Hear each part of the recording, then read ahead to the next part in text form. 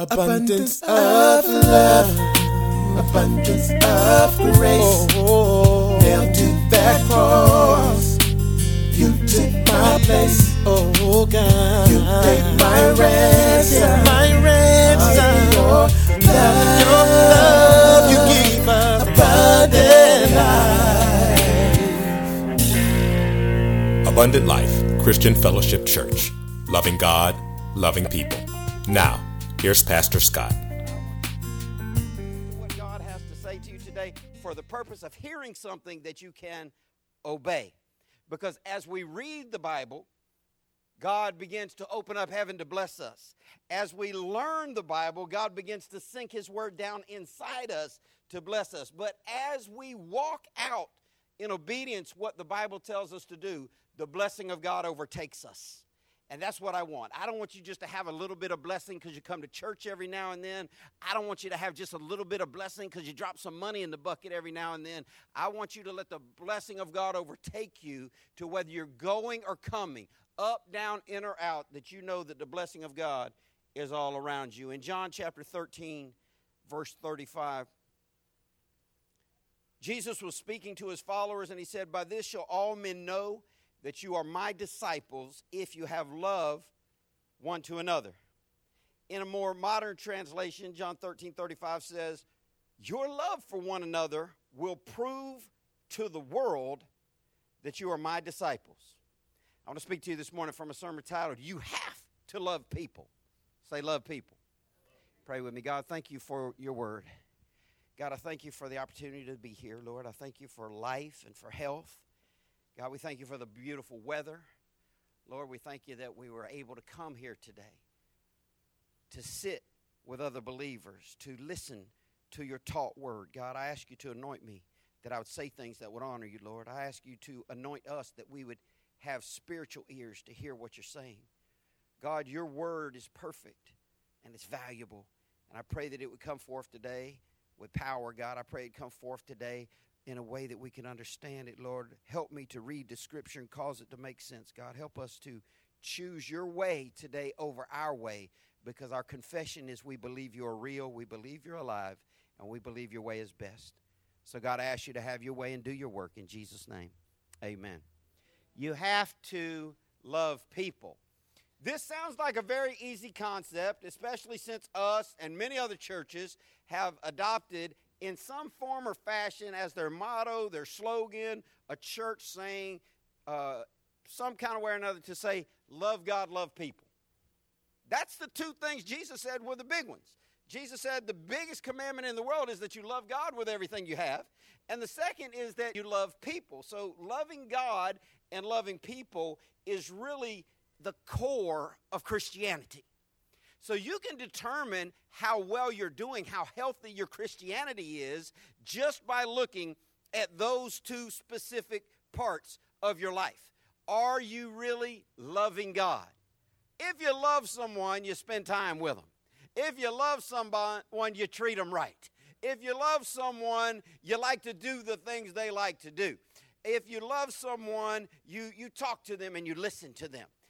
That goes for God. Are you doing all those things with God? It goes with people too. If you love someone, you like being with them. You like hanging out with them. You like doing the things that they like to do. And I want to talk to you about loving people, because I believe for some people it's easier to love God than it is people.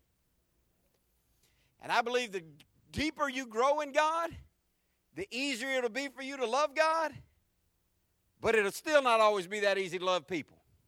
Because the more you learn about God, the more there is to love about God.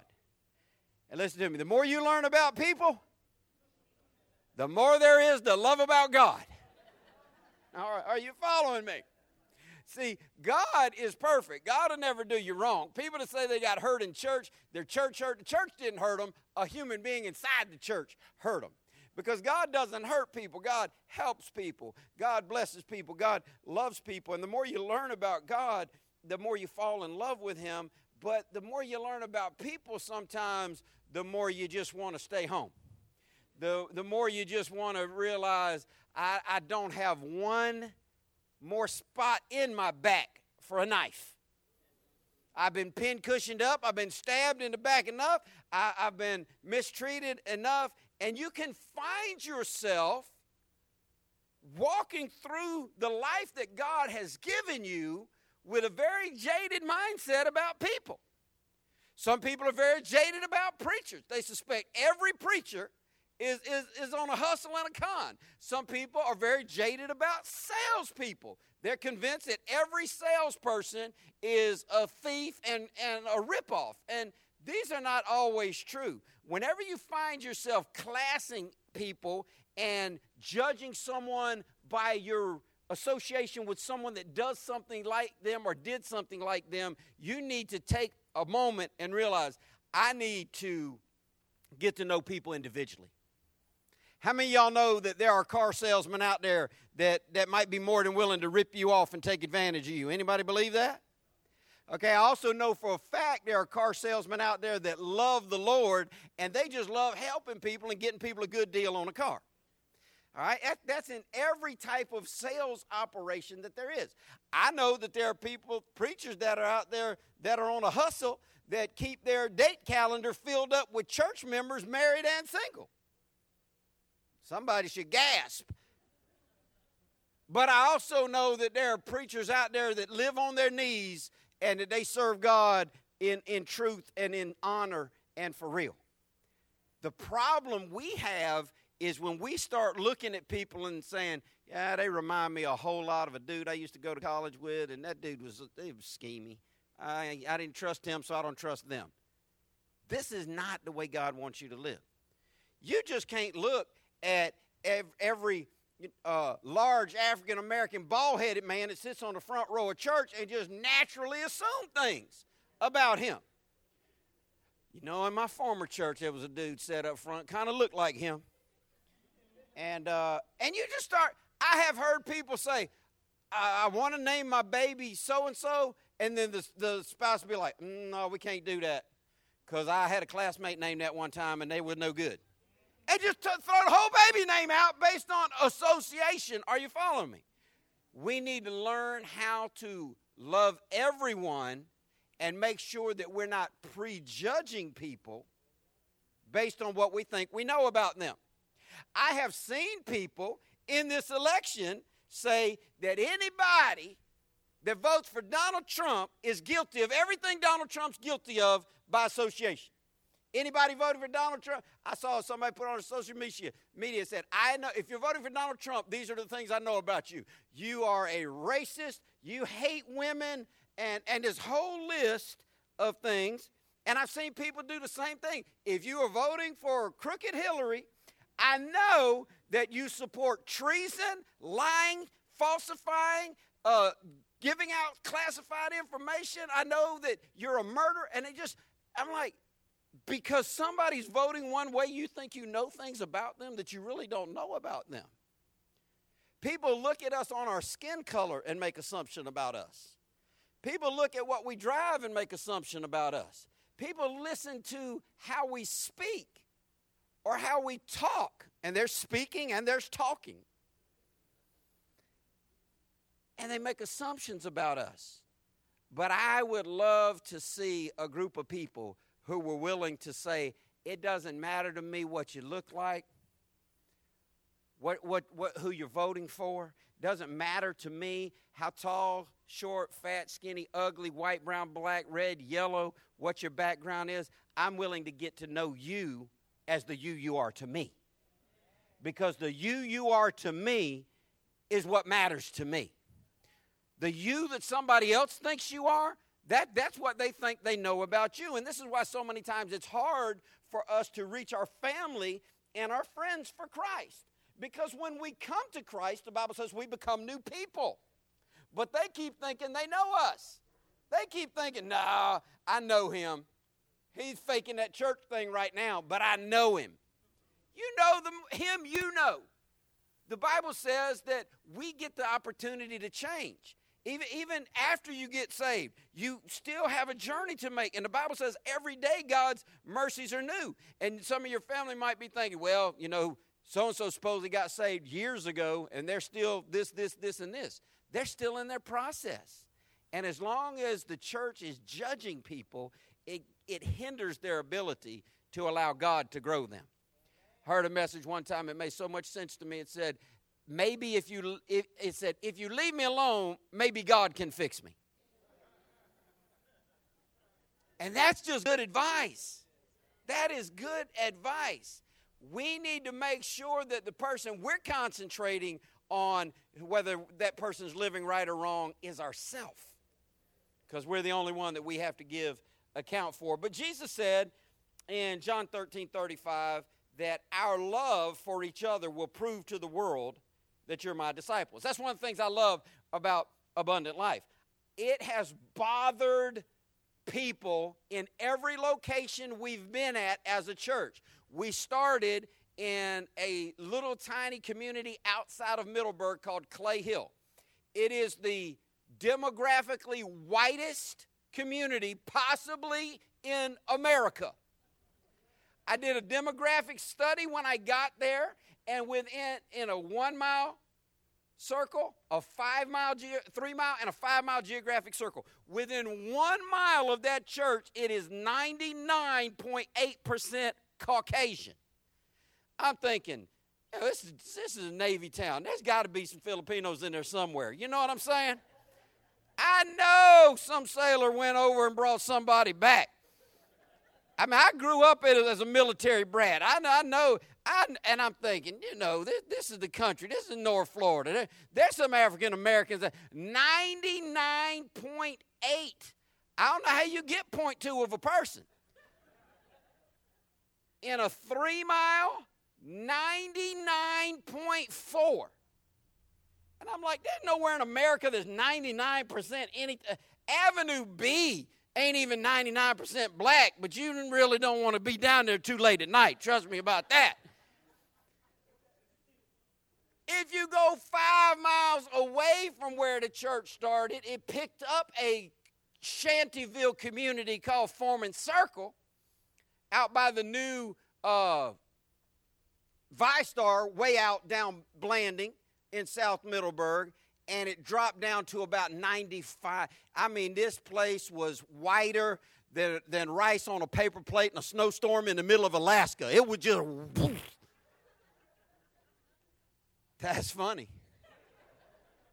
Whiter than rice on a paper plate in a snowstorm in the middle of Alaska.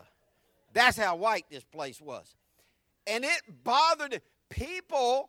Used to stand outside and stop cars in front of our church to watch to see, was that really black people getting out of churches in Clay Hill? We had people at the gas station, catty corner to our church, be told, don't let the sun go down on your black behind in Clay Hill. In the 15 years of being a church. And so we left there. And we went to Lake Asbury, and everywhere, and we left there, came to Orange Park, and then ended up here. And everywhere we've been, I've watched people come in the door and look like this. African-American members tell their co-workers and their family and friends, yeah, I'm going to this church. It's over so-and-so. I think you'll like it. They come in and see me standing up here, and they're wondering, where's the pastor? And they're thinking, I know Jamal ain't sent me to listen to no white dude preach. I need the Holy Ghost. I need anointed speaking.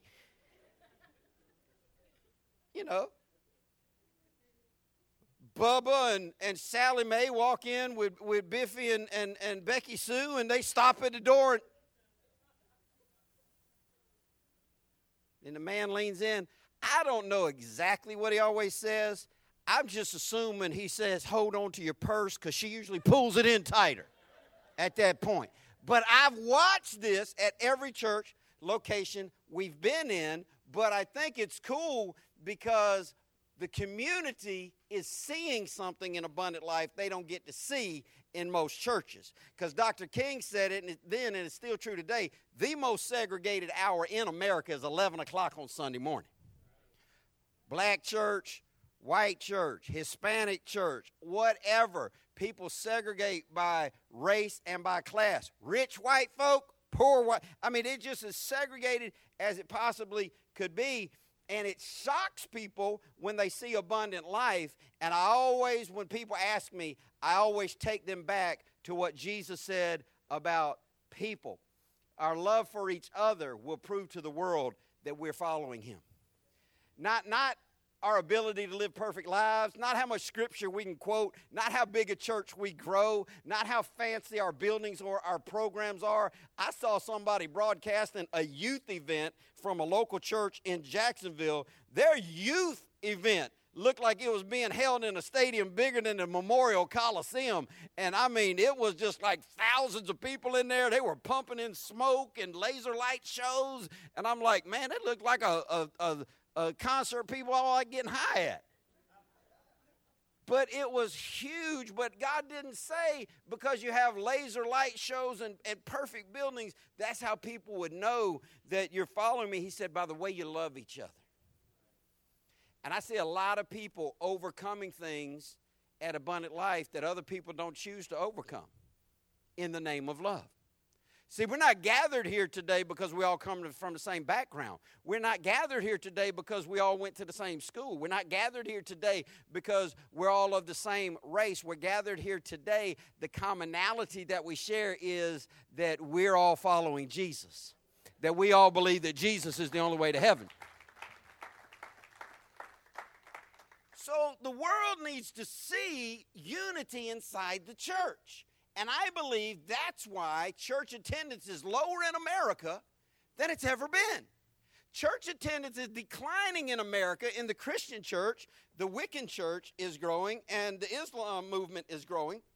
But in the Christian church, attendance is declining. Why? Because people been to Christian churches and they didn't see all this love and unity. They saw a bunch of backbiting and division.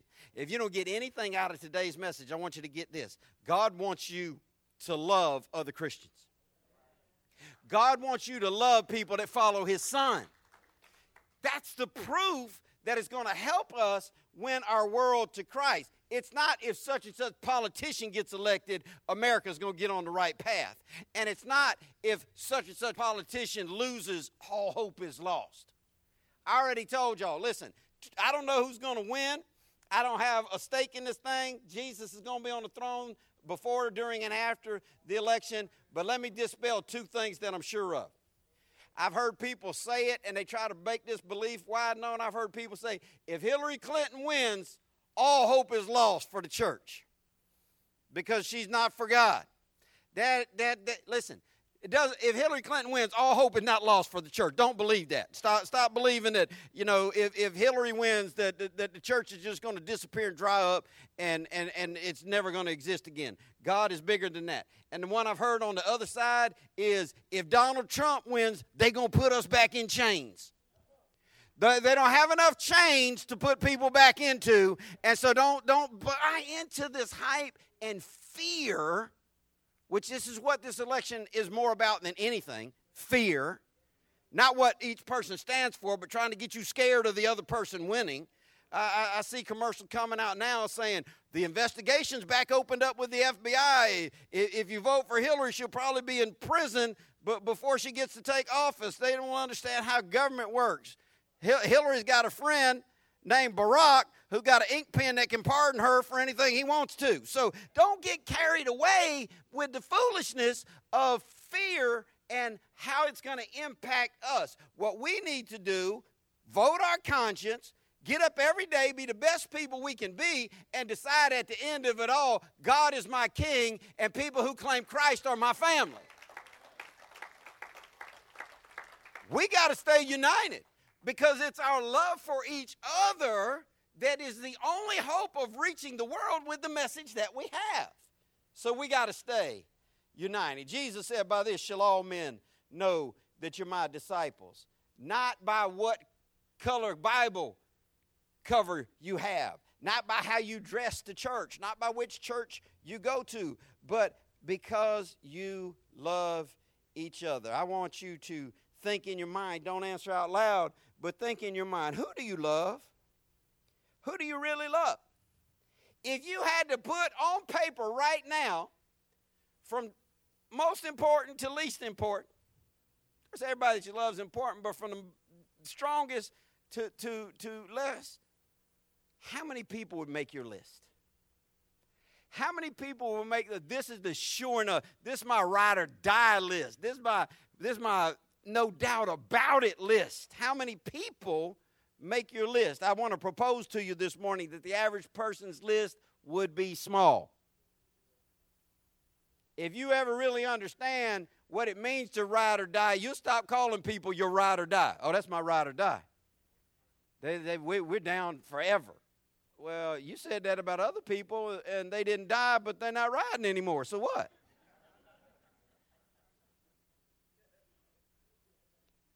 Who do you love, though? Who do you love? I hope you love all the people that live in your home. And if you ever say out of your mind or out of your mouth or think in your mind, well, I love them, but I don't always like them, that's a perversion of truth. When you stop liking people, your love flow is cut off. And we as followers of Christ need to learn how to not just love God, because some of that can just be done as lip service. We need to learn how to love people. We need to learn how to treat people right. We need to learn how to see people as human beings that God created. I heard a story about a revivalist who everywhere he went, Charles Finney, everywhere he went, revival broke out. People just got saved everywhere he went. And one preacher boy was visiting him after revival service, and they were at a hotel room, and he said, I want to have the power of God on my life the way you have the power of God on your life. He said, well, what are you talking about specifically, young preacher? He said, well, when you preach, people come and get saved. And when I preach, it doesn't always happen like that. And I want to see the same type of results when I preach. And the preacher said, well, walk over to that window and look out the window and tell me what you see. And he said, I see the sky and trees and buildings. He said, no, look deeper and tell me what you see. He said, I see stop signs and cars and people. He said, no, look deeper and tell me what you see. He said, I see birds and restaurants and people eating. He said, no, look deeper and tell me what you see. In his frustration, he said, sir, obviously I'm not seeing what you want. What should I see?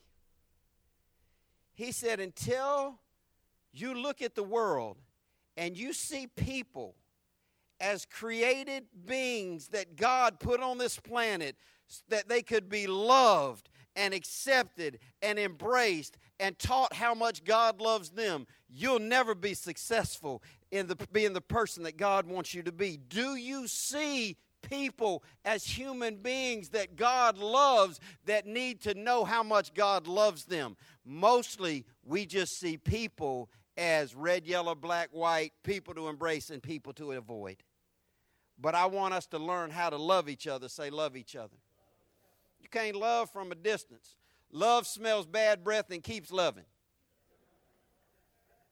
Now, it's willing to say, get a tic-tac or step back. That is not unloving. You know, the Bible says, faithful are the wounds of a friend. I had to tell somebody just this weekend, check right there. That's loving. That's not unloving to say that. You want somebody that cares about you. Got a bat in the cave. This bat was out of the cave. But I mean, you got to let people know. That's loving. You rather have somebody you're there with than some total stranger walk up to you and say, oh, excuse me, but there's a big, you know what I'm saying? We've got to make it up in our minds that we are going to be the people God called us to be. And God loves us, warts and all. God loves us hanging boogers and all. God loves us bad breath and all. Listen, God loves us bad reputation and all. Oh, well, I heard about him. You know, he did such and such. I heard it at his last church he was at. He did so-and-so with such and such. And listen, God's love is everlasting. It's never failing. It's overriding. It goes beyond faults. And God wants us to love each other beyond our faults. God wants us to love each other so that the whole world can step back and scratch their head. Christian love ought to make the world scratch their head and wonder, how are all those people going to church with those different colored folk? Now, just for clarity, I heard one preacher say that America has colored people backwards, that it's the white people that are colored. And he went on to explain, because he was African-American, he said, I'm black all the time. He said, you're colored. I said, okay. He said, yeah, you pale white right now, but if you get out in the sun, you turn red. You change colors. I stay the same. You get embarrassed, you turn pink. You die, you turn gray. I'll just be black forever. Okay. But we need to have people scratching their heads wondering, why can those people from different... We have homeless people coming to this church. We have drug addicts coming to this church. We have doctors coming to this church. Well, at least one. We have... Thank God. We have people who pay their bills coming to this church and people who don't. But the commonality needs to be our love for each other. And if you think your love for God is what's bringing you to church, that's cool. But don't love God and walk by people. Jesus didn't say it's how much you love God that's going to make the world take notice. He said the world will know that you love me by the way you love each other. So I want you to know that you have a responsibility to love human beings. And I can tell you, that ain't always easy. I can remember them saying when I was a teenager in Bible college that ministry would be awesome if it wasn't for the people. Well, that's not ministry, that's monkery. If you want to be a monk and just go sit in a room and read your Bible and pray all the time, now for a guy like me, that would be awesome. Because I love quiet. I love solitude. I love being with the Bible. I could just stay in my office and read and pray all the time, eat every now and then, sleep, read, pray, eat, sleep. I'm okay. But there's a need that God has created inside us and a command that God has placed over us that we involve our lives with human interaction and that we love people. Not because they deserve it, but just because they're people. And I want you to start loving people the way God has commanded. I want you to think sometime this week, who do you love? Do you love enough people for you to be able to say that you're a loving person? Galatians 6:10 says, as we have therefore opportunity, let us do good unto all men, especially unto them who are of the household of faith. See, the Bible says that we ought to do good to everybody, but we especially ought to do good to Christian folk. We ought to love and be kind to everybody. But if you can find a dentist who's saved, use a saved dentist. We ought to love and be kind to everybody, but if you can find a restaurant owner who loves the Lord, eat there. We ought to do good to everybody. Deacon Jimmy owns a fence company. If you can find a fence builder to love the Lord, and you got to build a fence with a Christian. We ought to love everybody. Listen, Christian and non-Christian. Don't mean you got to go fishing with everybody. But we need to learn how to love people the way God has commanded us to love people, especially people who we go to church with. Proverbs 27:10 says, never abandon a friend. How cool would that be? What if every friend you ever had was still your friend? You'd be rich in relationships. Never abandon a friend, either yours or your father's. You realize you have a command on your life to love your friends and your parents' friends? Too many backstabbers living in this planet today. It goes on to say, when disaster strikes, you won't have to ask your brother for assistance. It's better to go to a neighbor than to a brother who lives far away. If you have something break down in your yard and you don't have any friends at all and all your family lives in Georgia and you got to wait on somebody to drive to Georgia to help you because you don't have any friends in your area, you're not living the life God designed for you to live. It's better to have a close-by friend than family member who lives far away. But the point is seen in the beginning of this verse. Never abandon a friend. You know why God would have to tell us never to abandon a friend, church? Because people do it. If you haven't seen it, if you're still stuck in that 12, 14-year-old girl mentality, my friends are my life. I would do anything for them. If you don't believe me, try it. Ooh, you know how scary a 12-year-old girl is, right? To her other 12-year-old girlfriends. But people will abandon you. They will call you a friend and they will abandon you. But the Bible says that as Christians we should not do that. Proverbs 17:17 says, a friend is always loyal, and a brother is born to help in time of need. A friend is always loyal, comma, pause on the punctuation. A friend is always loyal. You got somebody that you say is your friend, but half the time they're dipping and dodging, tripping and scheming, in and out. That's not your friend. That's your acquaintance. That's somebody you were a friend to. A friend is always loyal. A friend is somebody that you can count on. A friend is somebody that you don't have to beg to be in your life. And a friend is somebody that you don't have to beg to reconcile with you. If me and Deacon West have an issue, if we have a difference of opinion, I know he's hurt right now. Florida State got stomped on last. I didn't even know if he would make it to church today. You know? I know Deacon Jimmy's hurt right now. He's smiling. He's telling everybody that the Cubs have the Indians right where they want them. Down 3-1. One more game and it's over. 108 years the Cubs been trying to win a World Series. 1908. Seth saw a lady in the stand the other day holding a sign. He said she looked like she's about 100 years old, could barely hold the sign up. But she said, please win one in my lifetime. Huh? She was 102. Oh, you saw the same woman. I know.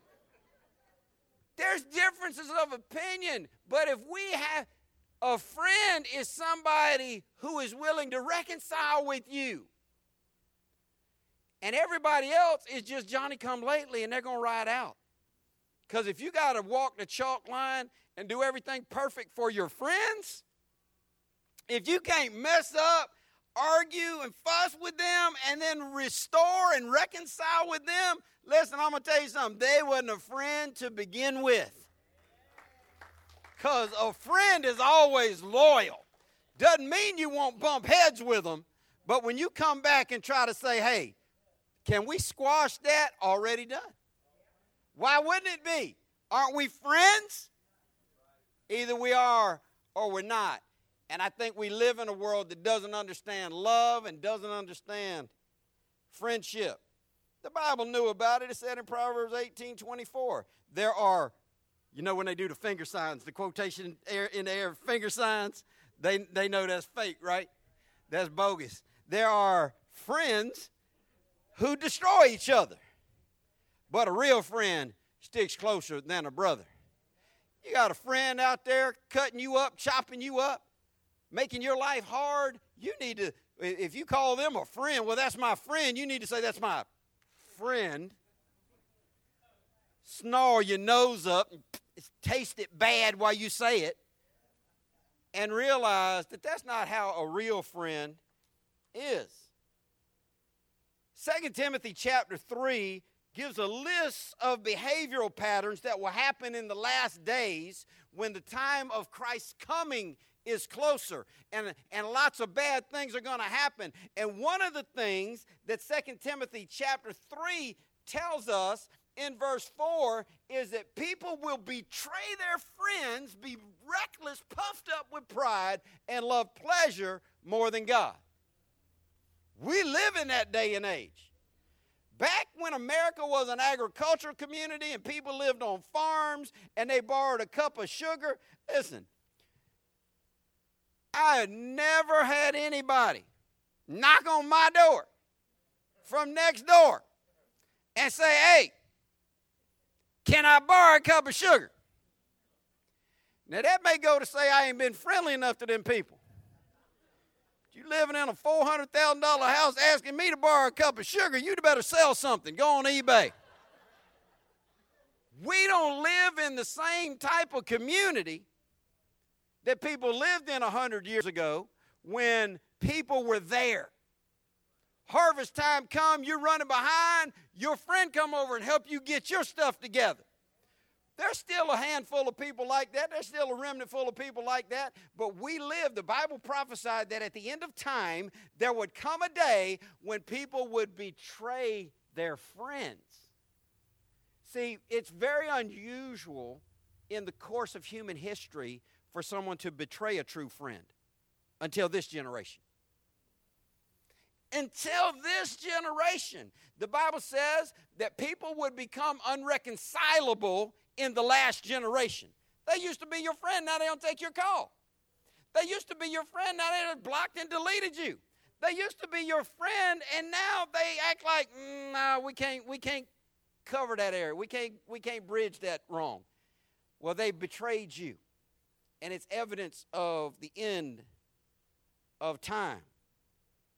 But we need to learn how to love people. We need to learn how to be real friends to each other. We need to learn how to be non-betrayers, non-backstabbers. We need to learn how to be always loyal. We need to learn how to not abandon our friends, because the Bible teaches consistently from the beginning to the end that your blessing is tied to your connection. And I want you to get this. This is the point. Your blessing is tied to your connection. You've heard it in business if you've been in business at all. It's not always what you know. That's a connection. That's a hookup. That's somebody that can help you move forward in life, not in a way of using them, but based on connection to them. And it's scriptural. It's biblical. You see, Joshua was connected to Moses, and had he not been, he never would have had the positioning or the blessing that he had. He had to have a connection. Elisha was connected to Elijah. He had to have a hookup. When Elijah knew that his time on earth was at an end, Elisha said, ask me for anything that I can do for you before I go. And Elisha said, I want a double portion of your anointing. And I've seen commentators write how that Elijah did 7 recorded miracles in his lifetime, and Elisha did 14 recorded miracles in his lifetime, and that was the double portion. But that's not true, because Elijah did more than 7 miracles, and Elisha did more than 14. They've manipulated the facts to try to make that double portion mean what they want it to mean. When in ancient Hebrew speak, all the Hebrews knew what that meant. When a man told another man, I want a double portion of what you have, that was reserved only for the firstborn son, who was the closest son in that culture. The firstborn son, now I don't recommend this here, and I try to not show favoritism among my own children, but in that culture, that's how it went down. Firstborn son, everything. Everybody else, scraps. Do y'all know that? That's the Hebrew way. Firstborn son got at least twice as much as everybody else. Why? Firstborn son. And when Elisha said, I want a double portion, the Hebrew people knew what he was saying is, I want sonship. Elijah responds with, you asked a hard thing. This is a miracle-working dude. This is the man of God. He's the man of the hour, the tower power, too sweet to be sour. He's got it going on like butter and eggs. He is just doing miracles everywhere he goes. Nothing hard for Elijah. He said, you've asked a hard thing. It wasn't hard for Elijah. He knew it was going to be hard for Elisha. Why? Because sonship is hard on the son. Why? Because the dad's always the dad. You want to find out if sonship's hard on a son? Talk to my children. Well, they probably won't dime me out to you because they might not know you like that. But sonship to a real father carries huge blessings. But it's also hard because it's got great responsibility, especially out of the firstborn son. If you live in a large family, you know the oldest kids have all the responsibility put on them. The older kids become the parents to the younger kids. Elijah said, you've asked a hard thing. Why? Because it's not easy to be connected to somebody in this life without suffering some type of difficulty. Every one of your children at some point have gotten sideways with you, or you've gotten sideways with them, or you're just not living. Y'all living in a fantasy world. But because of the relationship, you're able to quickly overcome that and go right back to, that's my baby, or that's my dad. I have had times in my life where I've had to correct my children publicly, and I've watched how other people watch me scold my own children. And I want to stop and take time to tell them, but I don't, because they're going to think what they want. But they don't see me get on my knees every night with my children beside their bed and kiss my children goodnight and pray with my children and give everything I have to my children. They don't see the depth of love that I have for them. There's a blessing tied to your connection. You need to figure out who you're connected to that can flow down a blessing on you. In the natural, that's easy to know. I knew my biological father was not going to leave me a massive inheritance, and he did not. There was the connection wasn't there. It was biological only. If you are the child of a wealthy family and you stay in their good graces and get left in the will, you know you got a lot coming. That's in the natural. Everybody doesn't have that. I don't have any wealthy relatives that are going to put me on hookup when they leave this life. But I do have some friends in the body of Christ that I'm connected to, that have the opportunity and the ability to bless me, not just financially, but spiritually as well. And you need to be able to have this connected blessing. Because if you're not connected to anybody, then the only blessing you got coming to you is you. And that is not the way God designed it. See, my kids have special things coming to them while I'm alive and even after I go, based on the connected blessing. 2 Chronicles 20:20 says, early in the morning, they went out of the wilderness of Tekoa, and as they went out, Jehoshaphat stood and said, hear me, O Judah, and inhabitants of Jerusalem. Now he's speaking to people from Judah. This is the close tribe of God's people, and he says, believe in the Lord your God, so shall you be established. Believe in his prophets, so shall you prosper. I've said it many times in 35 years of preaching. If I didn't think that people would mistake this verse, I'd preach this verse every week. I preached this verse around the world in other pastors' churches so that the church members could understand that their blessing is connected to their hookup. If you preach that in your own church, people think you're trying to get something from them. And I'm not trying to get anything from anybody. I'm trying to help somebody this morning. The last part of this, after that colon, 4 lines up, says, believe in the Lord your God, and you shall be established, semicolon. Believing in God is what establishes you a place in heaven. That's the whole thing. How you get to heaven? Believe in God. How you get to heaven? Believe. How can you be sure that you're on the right footing? By your faith in God. It says, believe in his prophets, so shall you prosper.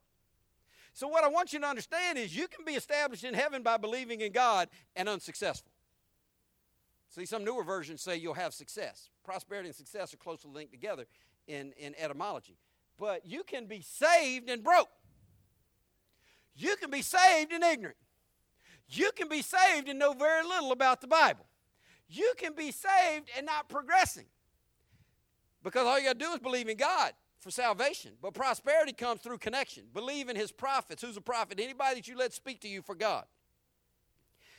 Believe in his prophets and you shall prosper. I want to tell you this. I'm going to say, I say this infrequently.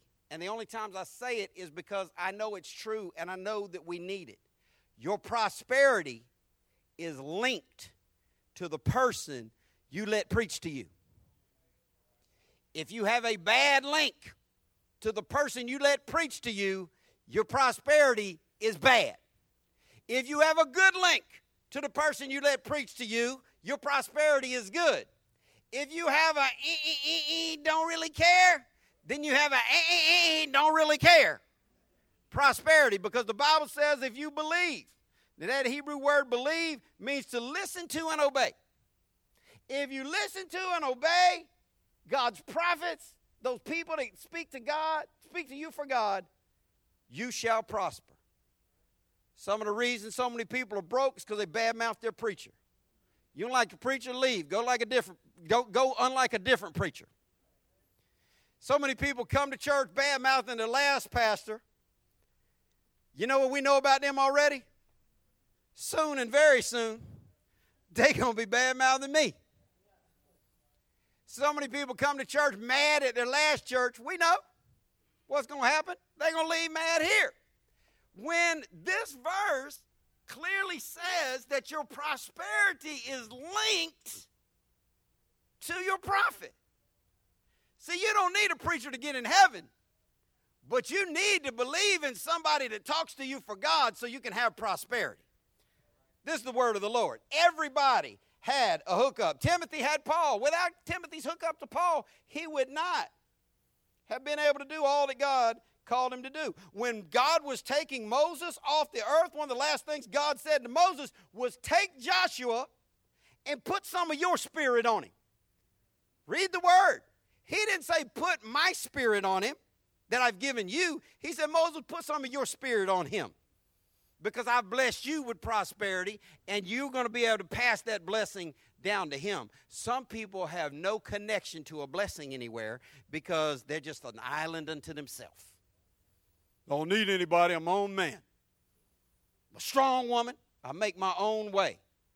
Well, if the Bible is true, and it is, and if your blessing is linked to your connectivity and you refuse to be connected to anything, then you got a very limited chance at prospering. And that's not just talking about money. That's physically, mentally, emotionally, relationally, and spiritually.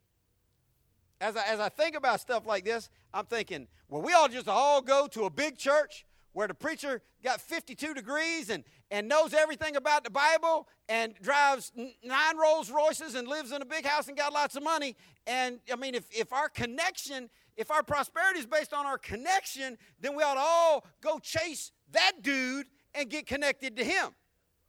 Well, the problem with that is they ain't room in all them churches for everybody. They won't accept all of us, and God hadn't designed all of us to be there. God has designed our connections throughout eternity. You're here based on God's design. Not only that, a lot of people went to the big church till the preacher got found out he was sleeping with boys.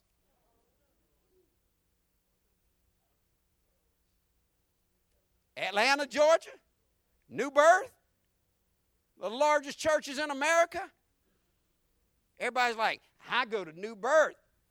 I left Mom and them church because Eddie Long preaching over here, and he's anointed. Well, read the newspaper. Chickens coming home to roost. Listen, I told y'all from the beginning, I'm a person in my process. I'm an imperfect human being. I got faults and flaws, just like other human beings have faults and flaws. I prophesy to you today with assurance of God listening to me. You ain't never going to hear nothing about Scott Becker sleeping with little boys. Amen? So rejoice in that.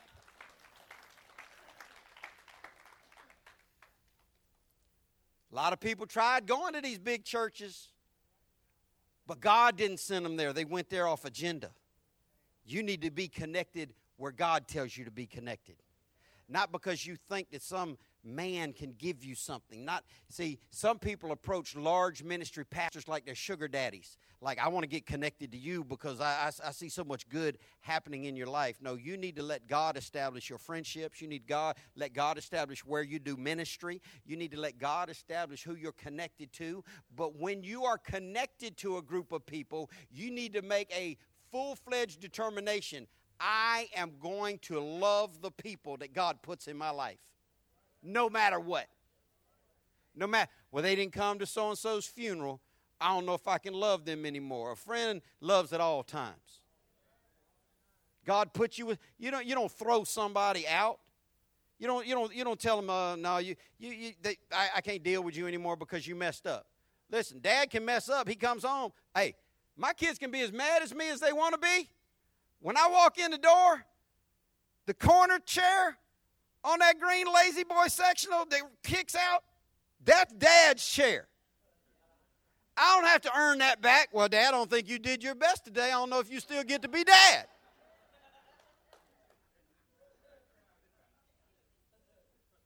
I would tell you to say that again, but you don't really want what's coming. If you better leave.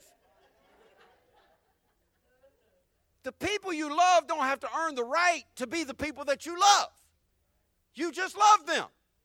And you don't give up on your love for them because you know God put you together. And so we got to learn how to love each other, because we can't be fully blessed without proper connection to God and to people. I'm going to run through a story in the Old Testament real quick. I'm going to get you out of here on time, which means nothing because we don't have a time, but I'm going to get you out of here before too much longer. I want you to see how God can use people in your life to make things happen for you that you can't make happen on your own. Because too many people are walking around with, I'll make it my own way. I do my own thing. I don't need anybody else. The devil has bewitched you and caused you to think improperly. People thinking, well, I'm not going to go to that church anymore and hang out with those people anymore because they did X, Y, and Z, and I don't think it's right. You're just going to go somewhere else and find out about X, Y, and Z, and you're not going to think that's right over there either. So you need to learn how to love the people that God has in your life. You need to learn how to love your friends, not be what others have been to you. A disloyal, lying, fake, phony friend who said they were ride or die till they stabbed you in the back. Because that's not how God blesses people. In the Old Testament book of Ruth, in chapter 1, I'm going to just read through this Bible study style and pull a few things out, and then we're going to go. In Ruth 1:1, the Bible says, in the days when judges ruled in Israel, a severe famine came upon the land. So a man from Bethlehem in Judah left home and went to live in the country of Moab, taking his wife and 2 sons with him. All right, so here's what we got. We got a dude named Elimelech. He's got a wife named Naomi. They got 2 sons. Well, and they're living in Judah. They're living in Bethlehem. Bethlehem, the most blessed city on the planet. Bethlehem means house of bread. It means, and what do we call money in the 70s? What do we call money? You got any of that what? Got any of that bread? Let me get some bread. I got to go out and make that bread. He lived in a blessed place, and he left that. You start leaving your connection, you're moving in the wrong direction. There's a lot I'm not going to pull out of this, but I'm going to give you some things. Moab, place that doesn't even follow God, is a place of devastation. They left a good place to go to a bad place. There's a message there. He didn't just leave. He took his wife and his 2 sons with him. So they're getting messed up by connection. Your connection can hook you up or mess you up. In verse 2 says the man's name was Elimelech. His wife was Naomi. Their 2 sons were Mahlon and Chilion. These people, they had some issues. They picked bad names for their children. If you study their names, one means puny and the other means crybaby. That's no good. Don't do that. You're going to research names for your child and be like, oh, this one means disgusting liar. I didn't think we should go with that. No. But they did it. They were Ephrathites from Bethlehem in the land of Judah. These are from a good, strong Hebrew family that loves Jehovah. And when they reached Moab, they settled there. There's a whole big message in that word settled. No, you ain't supposed to settle for stuff. You're supposed to get what God has for you. You're supposed to follow the leading of the Lord so you can be connected to who God wants you to be connected with, not leave the place you're in and go settle for something else. Verse 3 says, then Elimelech died. Why? God said, follow me for life, go the wrong way for death, blessing and curse. And Naomi was left with her 2 sons. Now, this was not the generation to be a single mother. This was not a good generation to be a woman without a husband. Talk about covering, provision, protection. She went from a place where all her family was, followed her man. He goes out in the wrong way, dies, got her and her 2 sons out there. Puny and whiny. They're settling there, though. What's the brother going to do? Verse 4 says, the 2 sons married Moabite women. It's just getting worse. God had already told them, do not marry the daughters of Moab. Do not marry the daughters of Moab. There are racist people that try to use these verses like that, to say that races should not intermarry, and that's a lie, because God's people intermarried across racial lines all throughout the Bible. God didn't say don't marry the daughters of Moab because they were a different race. He said don't marry the daughters of Moab because they followed a different religion. I'm going to keep moving. They married non-Christian women. One married a woman named Orpah. Now, we know somebody whose name is almost that way. Do y'all know that Oprah Winfrey got her name from this verse? Her mother didn't know how to spell Orpah. She thought she was talking about this woman from Ruth, and she got the R and the P mixed up and put Oprah. All right, so that's the truth. You wonder how Oprah got started? Messed up name. Made a lot of money off it. Listen, and the other woman named Ruth. So Naomi's got these 2 sons. One of them marries Orpah. The other one marries Ruth. But about 10 years later, Mahlon and Chilion died. Okay, so the dad is dead.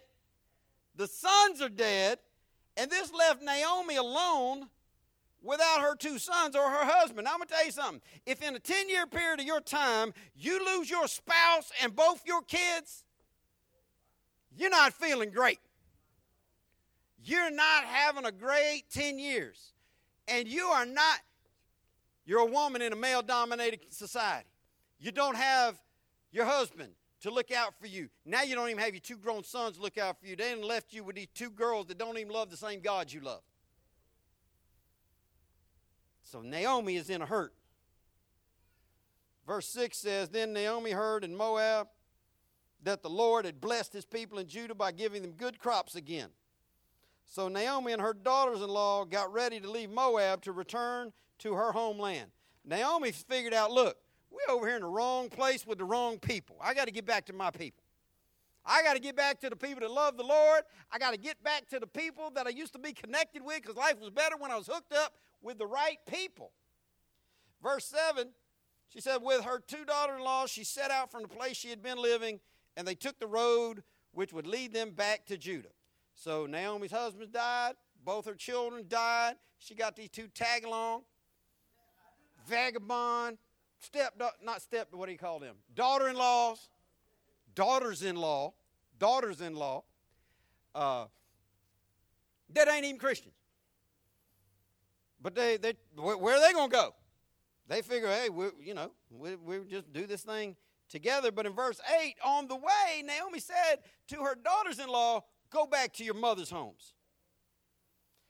And may the Lord reward you for your kindness to your husbands and me. So she sends them back with a prayer of blessing and says, y'all just need to go back to y'all's connection. I'm going to my connection. Verse 9 says, may the Lord bless you with the security of another marriage. She then kissed them goodbye, and they all broke down and wept. So now we got a woman party going on.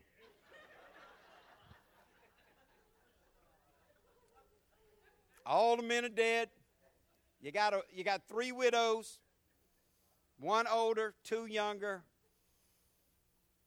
Naomi is telling them, look, ain't nothing I can do for y'all.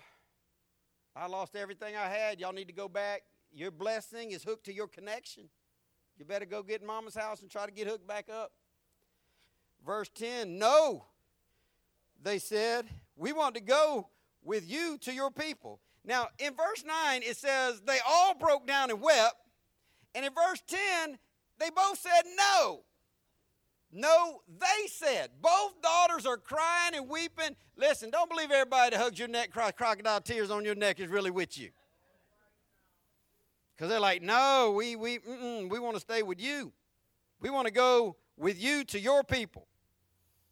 Because they both know you're our hookup.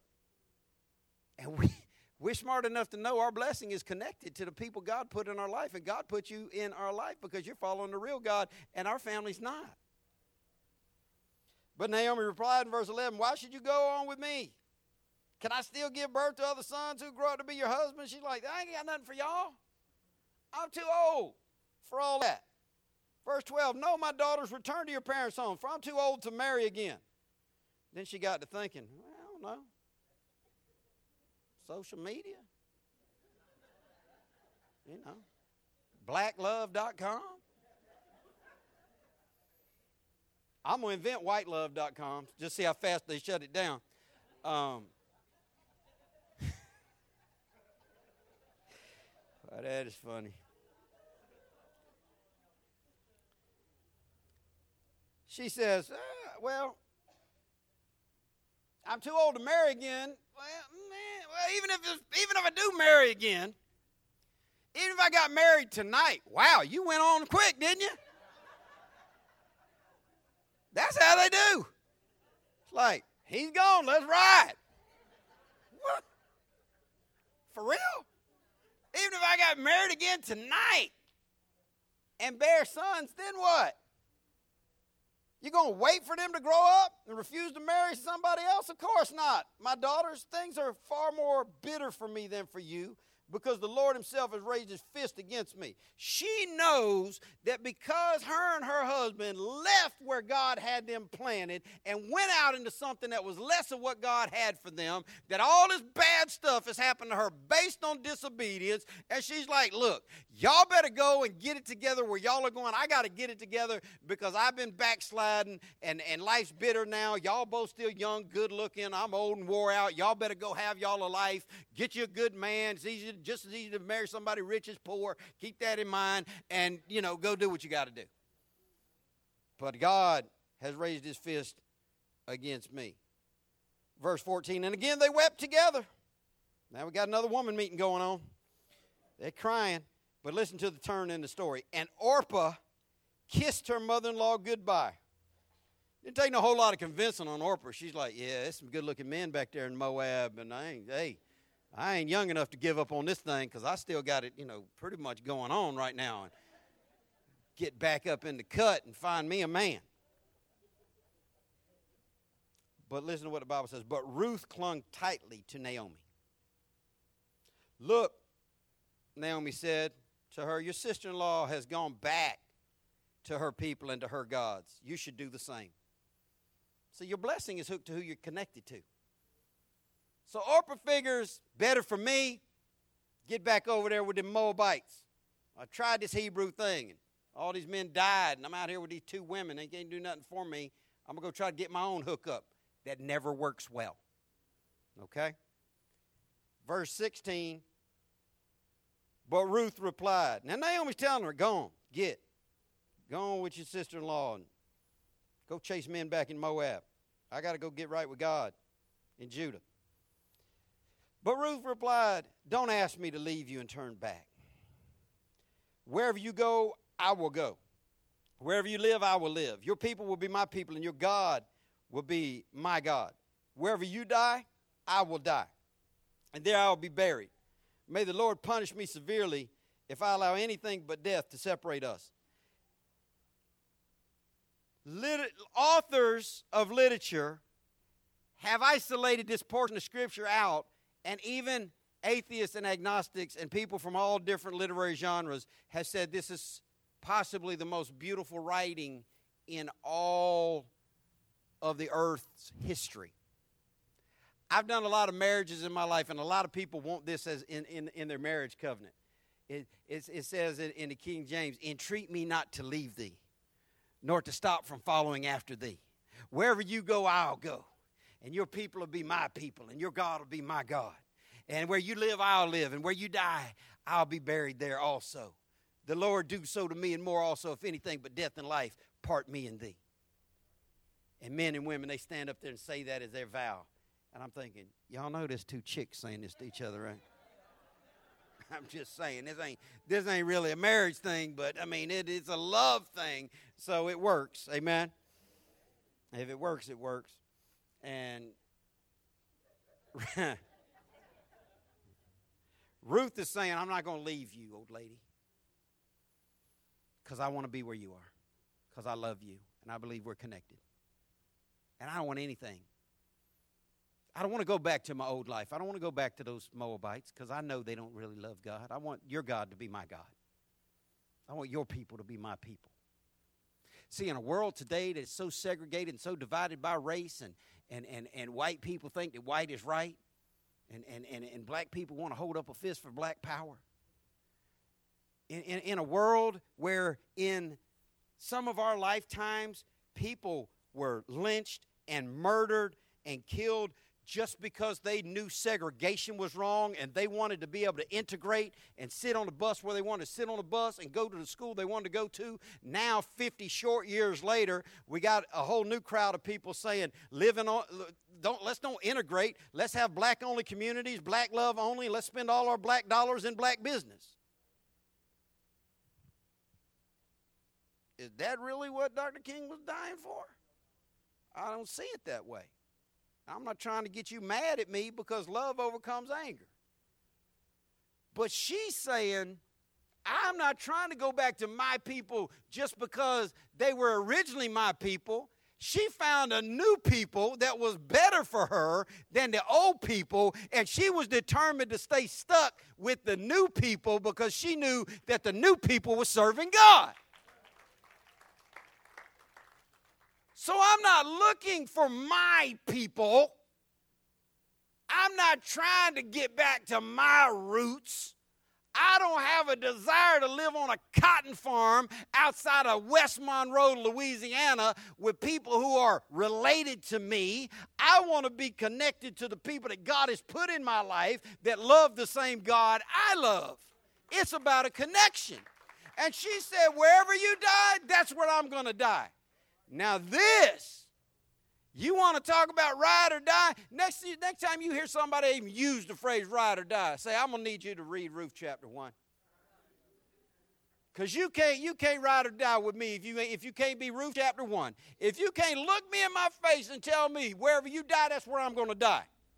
Where you live, I'm going to live. I'm going to be buried where you're going to be buried. Your friend's going to be my friend. Your God is going to be my God. Your family's going to be my family. And that's it. This is the original ride or die. Verse 18, when Naomi saw that Ruth was determined to go with her, she said nothing more. Can't do nothing about it. If somebody is determined to love you, you can't shake them. If somebody is determined to love you, you ain't getting away from them. Do what you want to do. They'll come find you. Shake loose if you want to. They'll track you down. Naomi knew this girl ain't playing. She just said all that deep stuff in a minute. The other girl already hit the road because she didn't believe that her success was linked to her connection. She figured she could just connect with any old body. That's what's wrong with America today. We've been hooking up with all the wrong people, looking for love in all the wrong places, accepting stuff that wasn't God's best for our life, and allowing our children to go out and accept stuff that's not God's best for their life. Naomi trying to get her to go, but Ruth wasn't having it. Ruth's like, I love you and I'm not leaving you. Old woman. Might have had to flex on her a little bit and let her know. You need me and I need you. I love you. You got things that help us. But I'm young and I'm strong. And I love you and I can help us too. Everybody plays their part. Ruth knew what it felt like to lose a husband. She knew what her mother-in-law was going through. She wanted to be there because she loved her and because she knew this woman was connecting her to the one true God. Verse 19 says, so the two of them continued on their journey. And when they came to Bethlehem, the entire town was excited by their arrival. Is that really Naomi? The women asked. And it goes on to tell what happens after that. And what happens after that is Naomi's all depressed, and she's like, don't call me Naomi because that means beautiful and lovely. Call me Mara because that means bitter, and God's turned against me, and I'm old and broken down. And then they love her anyway and build her back up. And one of Naomi's people sees this unmarried Ruth, and he's rich and wealthy and got lots of stuff. His name is Boaz, and he's actually in the lineage of Christ. And he comes and he rescues this young, almost orphaned, surely widowed woman and makes her life so much better by connection. That girl that left didn't get a Boaz, didn't get a kinsman redeemer, didn't find somebody that she was connected to that could come and be God's blessing in her life. See, I believe that's one of the important things about churches. I believe it puts you around a lot of people that can connect you to people that can connect you to people that can connect you to your blessing. That's why I think it's important that you respect your pastor. I don't stand up here and beat my chest. I tell people, call me Dr. Reverend Bishop, founder, potentate, grand prelate. It's all these titles people have. It's ridiculous. October, Pastor Appreciation Month. I have friends whose churches just bought them new cars. I don't know what they're going to do with the new car they got last year. Church never bought me a car. Church give me a penny for pastor. Churches all across the world celebrate Pastor Appreciation Month in October. We don't say anything about it. Why? Because I'm not up here to beg for people's appreciation, and I'm guessing that you need your money as much as I need mine. And I'd rather you just give to the Lord as God leads you, and I give to the Lord as God leads me, and he'll bless us together.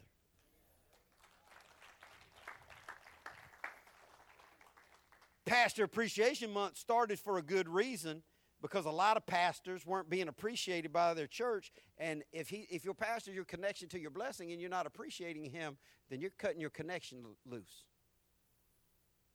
We need each other. That older lady needed that younger lady.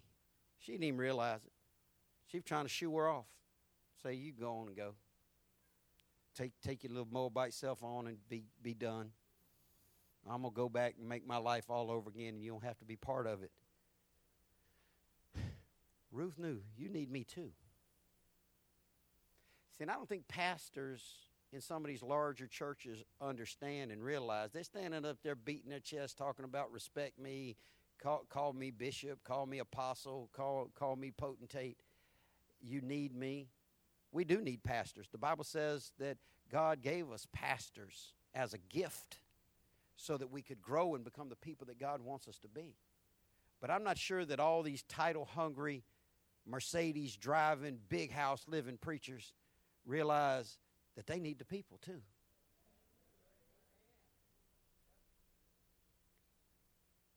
We all need a Naomi in our life. And we all need a Ruth in our life. See, I understand that you need me in your life because your connection to prosperity is based, according to the scripture, on your connection to me. But I need you in my life too, because that old saying that people used to say ministry would be great if it wasn't for the people is a lie, because ministry is the people. And we can do better together than we can do on our own. Hallelujah. And if you study the next few chapters in the book of Ruth, you'll find out Naomi was a blessing. Ruth was a blessing to Naomi. And Naomi was a blessing to Ruth. And their lives were better together. And they didn't part company through tragedy. They didn't part company in the midst of bitterness. They didn't part company in the midst of difficulty. They made a determination that says, I'm down with this. And we're going to finish this together. and it worked for them. Don't walk away from the people God connects you with. Too many people walking away from God's best for their life. Now listen, if they walk away from God, then you got to walk away from them. The Bible says in 2 Thessalonians, last verse I'm going to put up there and we're done. 2 Thessalonians 3:6 says, "But we command you, brethren, in the name of our Lord Jesus Christ, that you withdraw from every brother who walks disorderly and not according to the tradition which he received from us." Paul is talking about himself and all the apostles. The tradition to love God, love people, walk in unity, walk on one accord.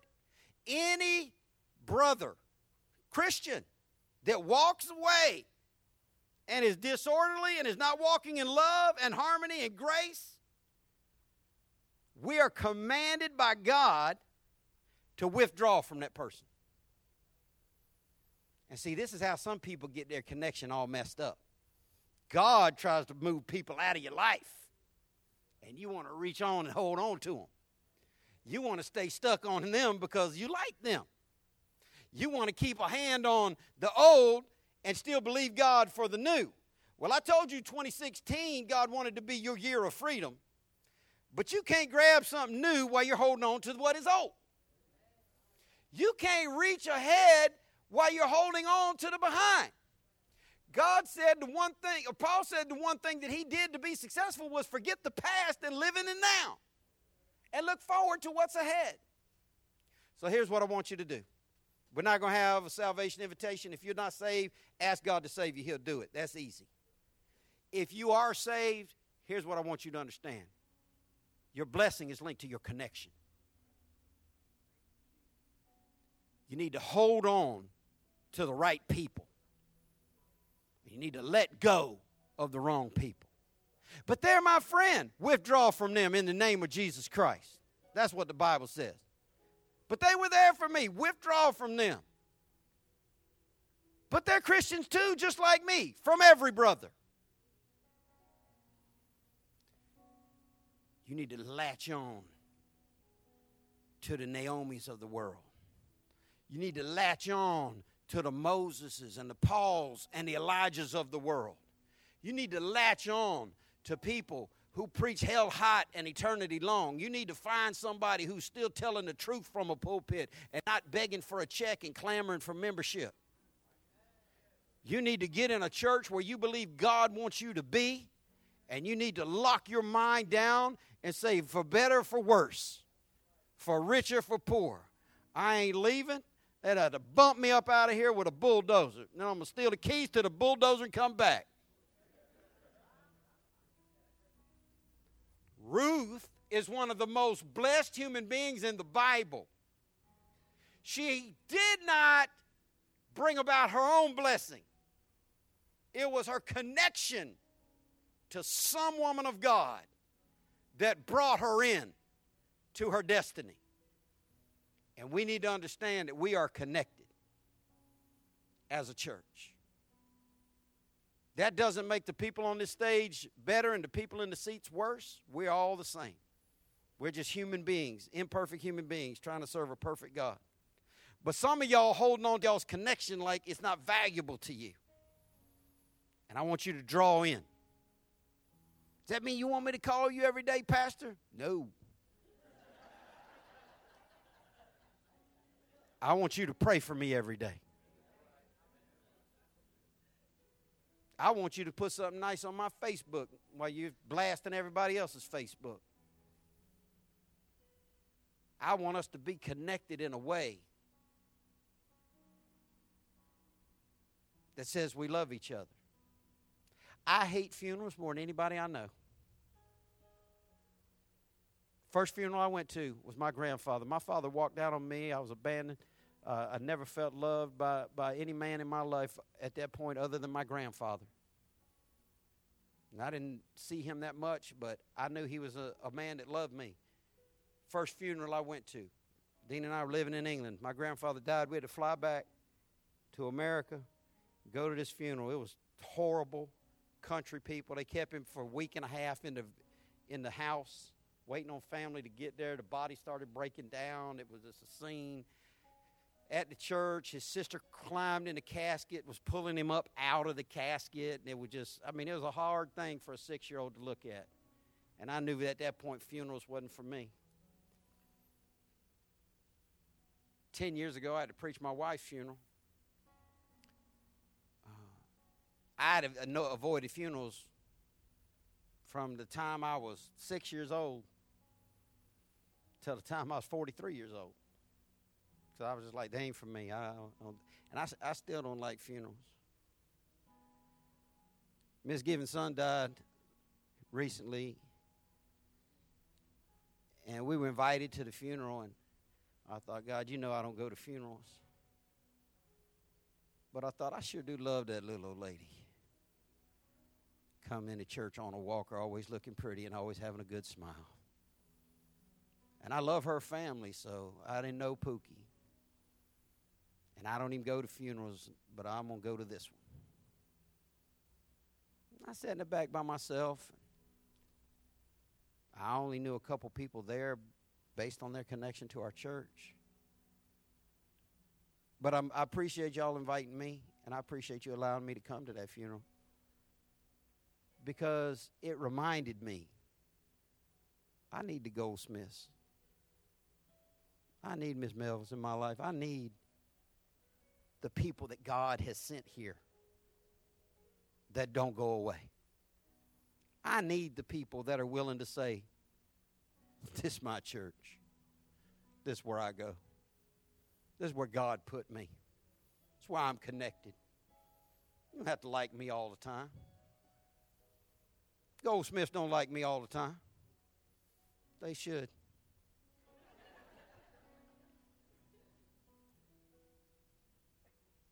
But we are family by the command of God. I want you to get your connection tighter. Show up more. Come around more. Get involved more. And let God grow your friendships. Because your blessing is tied to your connections. And God wants to hook you up by putting you together with people that love Him. Because if we all love God together, when we come together in one place, that's going to be a lot of love in one place. And then we'll be able to see what Jesus said in our opening text.